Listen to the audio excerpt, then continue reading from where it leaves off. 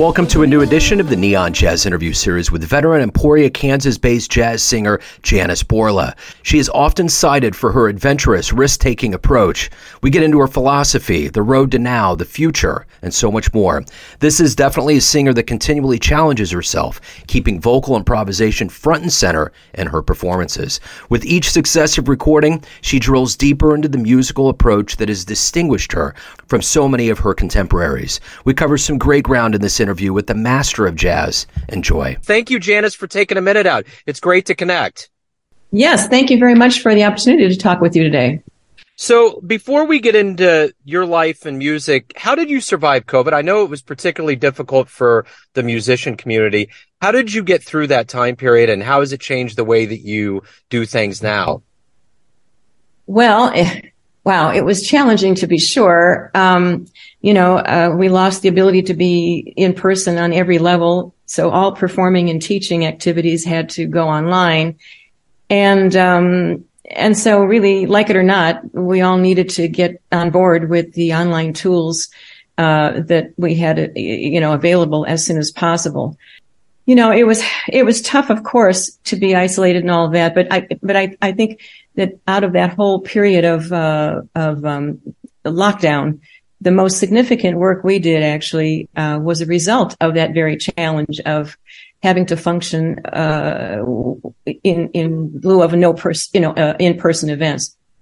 And I guess I should mention here that last September, my husband, who's jazz drummer Jack Mouse, and I moved to Emporia, Kansas, his hometown, but we were living in Naperville, Illinois until then. And so at this point in the spring of 2020, we were in Naperville, and the Rotary Club of Naperville approached Jack and me about producing an online event to replace its annual fundraiser, which was usually held in person.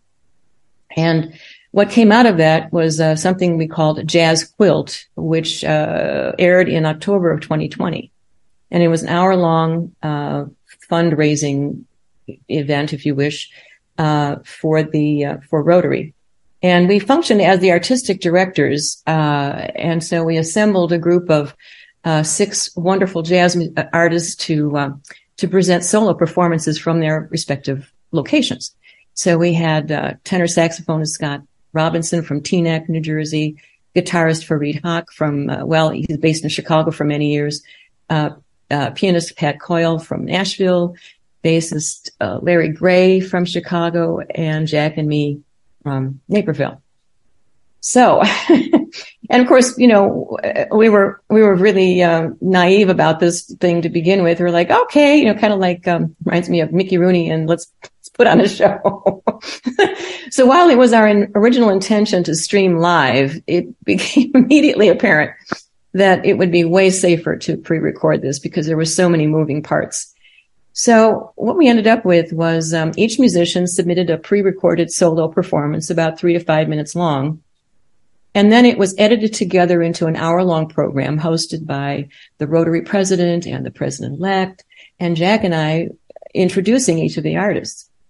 Now, this was filmed in our basement studio by Naperville Community TV production crew. It was all very, very amazing. And prior to the taping, we also produced a finale segment that combined all of us playing together, but not really. In other words, everybody layered their provided their part. We layered them in one by one. And then, eventually the bottom line was we looked like we were playing simultaneously. It was quite a wonderful sleight of hand. And, overall, the benefit was very successful for them. It raised over $76,000 in sponsorships and online donations. And this all went toward mental health awareness and domestic abuse, which at that point was already on everybody's radar as being, crucial and very problematic. And in fact, it's still online. You can be viewed on YouTube by just Googling Jazz. That's wonderful. So let's get into your history. How did the jazz get into you? How did the jazz roots begin? What were some influences for you? Well, it's an interesting journey because, I trained as a musician early on in my life and spent many years, functioning well in studying and listening to music But my household was not necessarily, jazz was not on our radar at all, to be honest with you. I was born and raised in Chicago and the western suburbs. I mentioned that both my parents came from Poland through LSI back in those days of immigration. And I mentioned it just because it to give a context for the fact that my first instrument was accordion. Now, these days we look at that and of course it caused me sources of embarrassment for years after that. But at the time, when I was studying and growing up in the 1950s and early 60s, Chicago had an influx of Italian and then Polish immigrants. And so the accordion had this amazing moment where it was hugely popular for, dozens or so years that I can remember. I studied in a school with 3 locations and hundreds of students and bands in each of the locations. And I played in an accordion orchestra that played classical works that were rescored for accordion. And in fact, many of the Chicago pianists of my generation began as accordionists, as it turns out. So we all sort of found each other in the music business later on as we collided with one another. But the reason I bring it up is the fact that it combined a traditional piano keyboard on the right hand with this amazing set of buttons on the left. I don't know if you know anything about it, but vertically it's set up in the circle of fifths. And horizontally from right to left or left to right, in and out, it gives you all the sets of chord, different chord families and a couple of rows of, single bass notes. My point being that even better than the piano, it was an amazing instrument to learn and to absorb harmony on. I spent many of my years studying, writing out, and I studied with my teacher had been a graduate of DePaul University in composition and whatever. And so he was the one who was kind of reinventing all this music from the classics into accordion. And he put me in a 2 or 3 year regimen of writing out and playing every freaking chord progression, scale, arpeggio in 2 octaves that anybody ever imagined. And at the time, it was for dexterity and technique on the instrument. But what I harvested from that years ago, years after that, was the fact that I had miraculously absorbed all this harmonic information. And so after school was over and I began working and delving more into the music, I found initially that my transference into jazz was really organic because the formulaic changes that were given me in standard song forms and so forth were like, well, this is pretty easy. I don't really see what the fuss is about, frankly. It was a matter of learning the rhythmic language and the idiomatic language, but I had the basic harmonic stuff like knocked because it was in my bones from so many years back. But in the meantime, I went to U of I for graduate school. I graduated college with a BA in music or voice and musicology. And I went on to U of I in musicology. Long story short, it wasn't a good fit. And it took me my experience there to realize that I wasn't going to be a musicologist. I was in fact going to be a performing artist. But in the meantime, it gave me a couple of really vivid experiences that were, I think, really, that started taking me over to jazz. Well, one, not necessarily directly, but it was the fact that I sang for 3 years in a contemporary avant-garde new music vocal ensemble. And for me, this is really adventurous because there's nothing I'd ever experienced before. Very abstract music. I learned how to use straight tone for the first time in my life at that point. And it planted a taste for experimental music that I've carried forward ever since. The other experience there was with the U of I big band. It was my first significant jazz encounter, if you will, live. And that was really coming from hanging out with the guys in the band. We were taking courses together, so we'd hang out at the Thunderbird, we'd have lunch, we'd have, go for drinks. And I was really drawn to them because unlike the rest of my peers, they were actually performing and they were out gigging, and I was really excited about that. I got to sing with the band a couple of times, and it was my first good dose of instrumental jazz music. So in the early 70s, I returned to Chicago, and gosh, it was a very dynamic music scene in those days. There were so many opportunities, an array of live entertainment venues, nightclubs, supper clubs, showrooms, convention facilities, hotel ballrooms, scores of lounges with a trio and singer featured. So it was fairly easy to sort of start jumping in and getting involved in that situation. My first actual professional gig that went for a while was playing and singing in a show band, a cover band of Chicago tunes. And that's when I learned how to comp on piano. So that was a learning skill that was added at that point. I worked for Playboy about 5 years in Chicago, Lake Geneva, and Atlantic City. They were very, very receptive to jazz. Hugh Hefner was a big jazz fan. And even though it was an interesting experience, because that was a moment in time when women were confronting the whole sexual, stereotype of Playboy clubs. But, I just blew that right off. And my job was to perform either in the small lounges with a jazz trio or in the large showrooms, opening for, comics of that generation that were popular then, Frank Gorshin and Charlie Callis and Shecky Green and all of that. So, this was a time when we were all, if you will, I was singing in a jazz style. I wasn't necessarily aware that I was a jazz vocalist at that point. But in 1984, I met my husband, Jack. We met on a gig. We immediately connected based on our musical simpatico. And it was the beginning of a partnership that really, when I look back on it, helped shape the course of my career as I transitioned to jazz singing. I think he was the first one who brought to my attention, hey, wait a minute, this, you should be looking at jazz. You have all the skills, you have all the knowledge necessary to do this well. Let's look at it. And so sure enough, we went in that direction. The very next year, I released my first album, Whatever We Imagine. Leonard Feather gave it 4 stars in the LA Times. We did a lot of touring on that album. And then I think one more component that I feel is really crucial to who I am as a musician, and that is that in the late 80s, Jack and I were invited to help design a college jazz studies program from the ground up.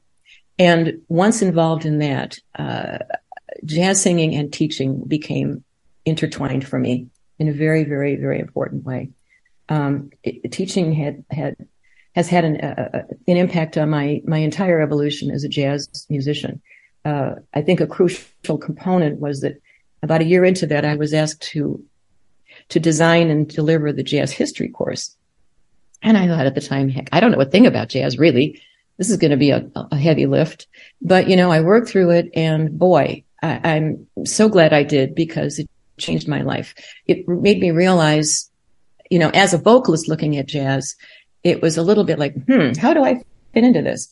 And I realized with, kind of hitting me with like a brick on the head, that it was a totally instrumental genre. And the role of the singer within it was fairly marginal, to be honest, apart from a couple of looming presents like Ella Fitzgerald and Sarah Vaughan and the like. So over time, I kind of gravitated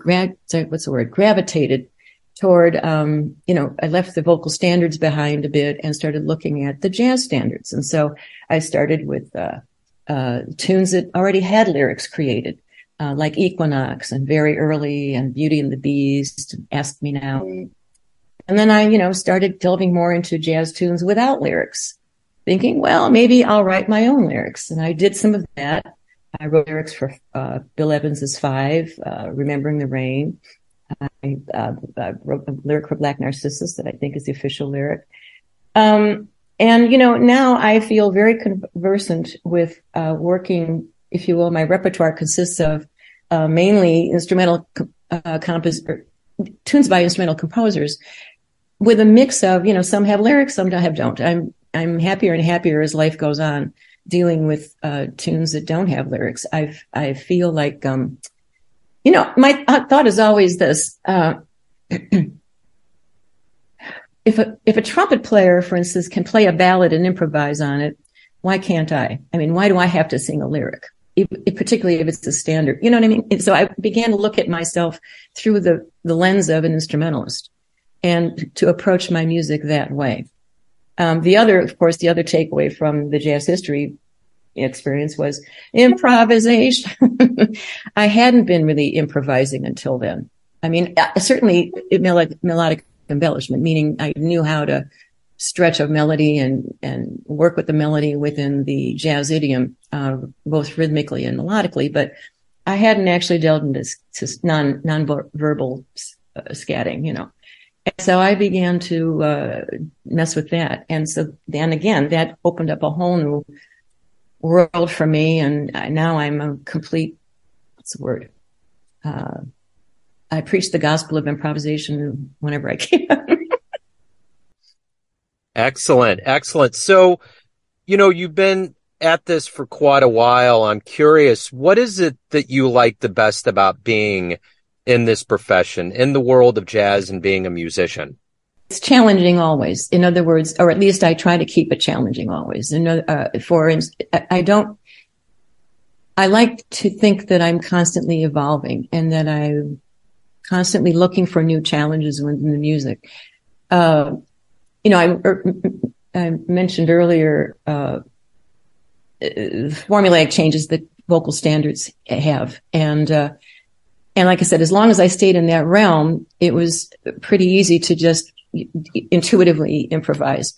But once I started working with jazz tunes that were written by jazz composers who maybe used different kinds of harmonic devices, well, then my life became a little more complicated. So then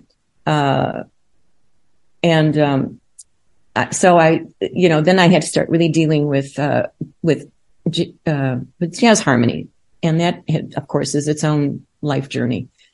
I think the other thing about it is that I just, you know, you're constantly working with new people and the challenge of, so much of the time you put a band together for something and, you know, it's like herding cats. You book them and they're all ready to go. And then all of a sudden somebody comes along and says, I can't make it for this reason. And, you know, or I never could make it and you'll have to replace me.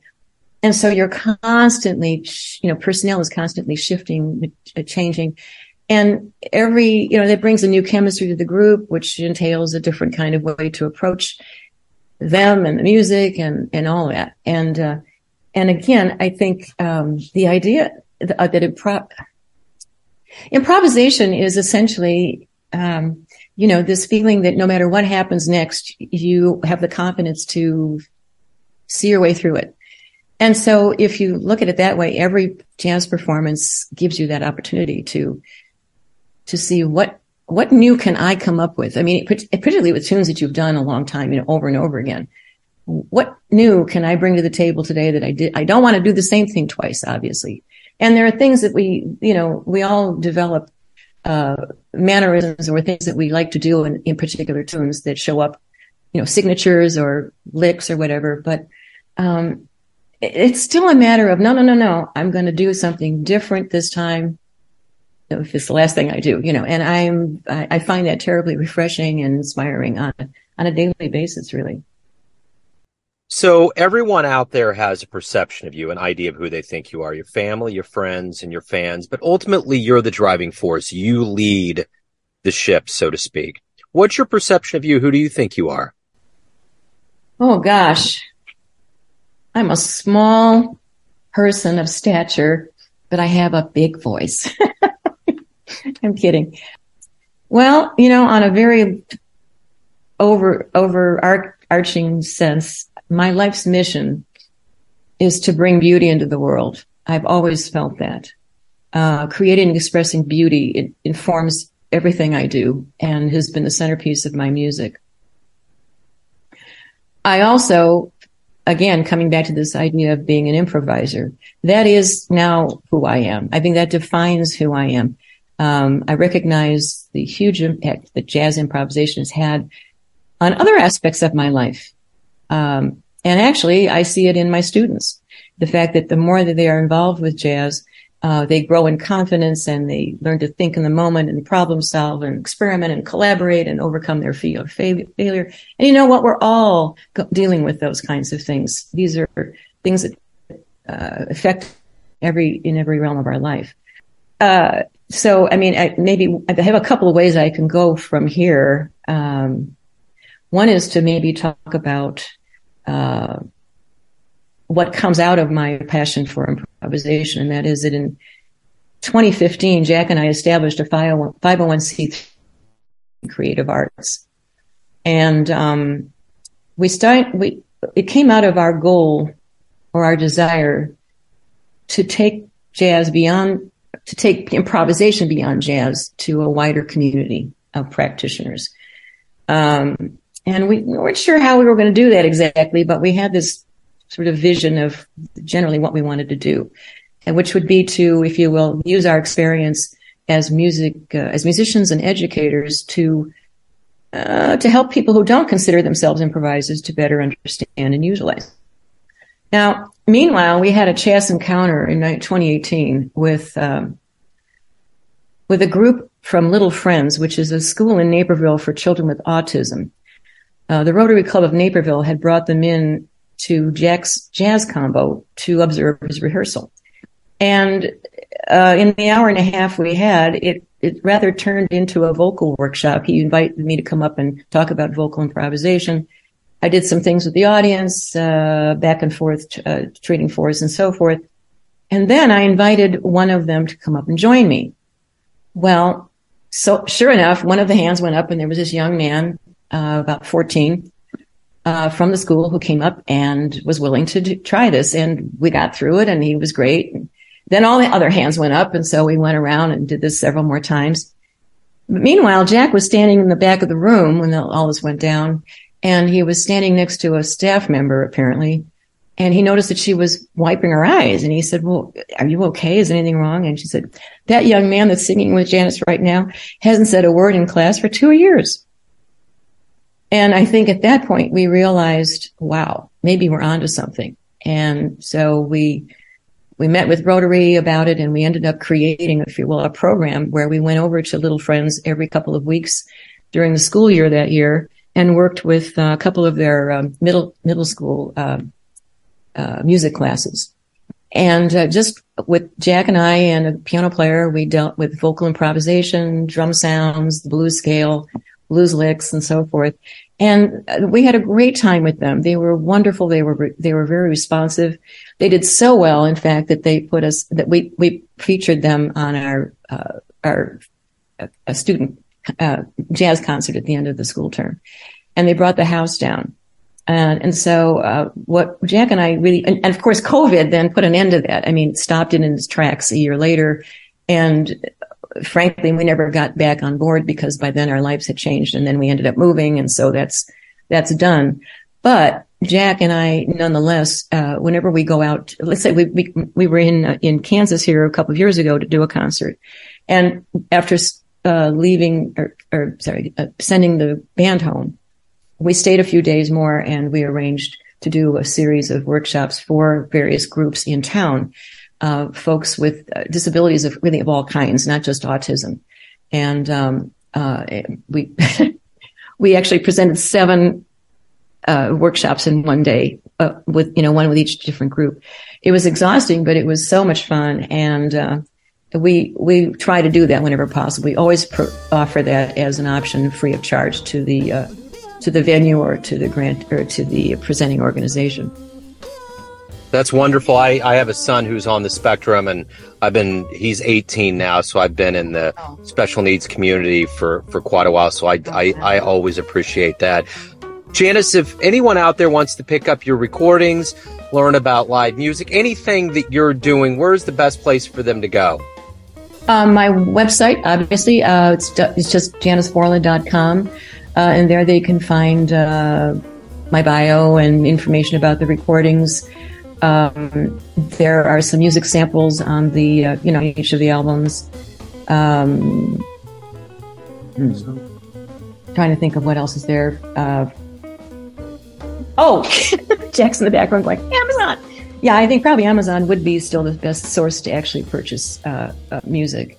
I'm listed on iTunes and so forth, but in terms of actually buying a CD, if anybody still wants to do that. They're out there. I love listening to it in the car. Janice, thank you so much for taking time out today to open up your world and what's going on and your history. It's been fascinating. Thank you. I appreciate it. Thank you very much for the opportunity. Thanks for listening and tuning in to another Neon Jazz interview, where we give you a bit of insight into the finest singers and players in Emporia, Kansas, Kansas City, Missouri, and spots all over the world, giving fans all that jazz. Thanks to Janice for her time, energy, and cool. You can find more Neon Jazz interviews on either Spotify or Apple Podcasts. Subscribe to us at YouTube, and for everything Neon Jazz, go to theneonjazz.blogspot.com. Until next time, enjoy the jazz, my friends.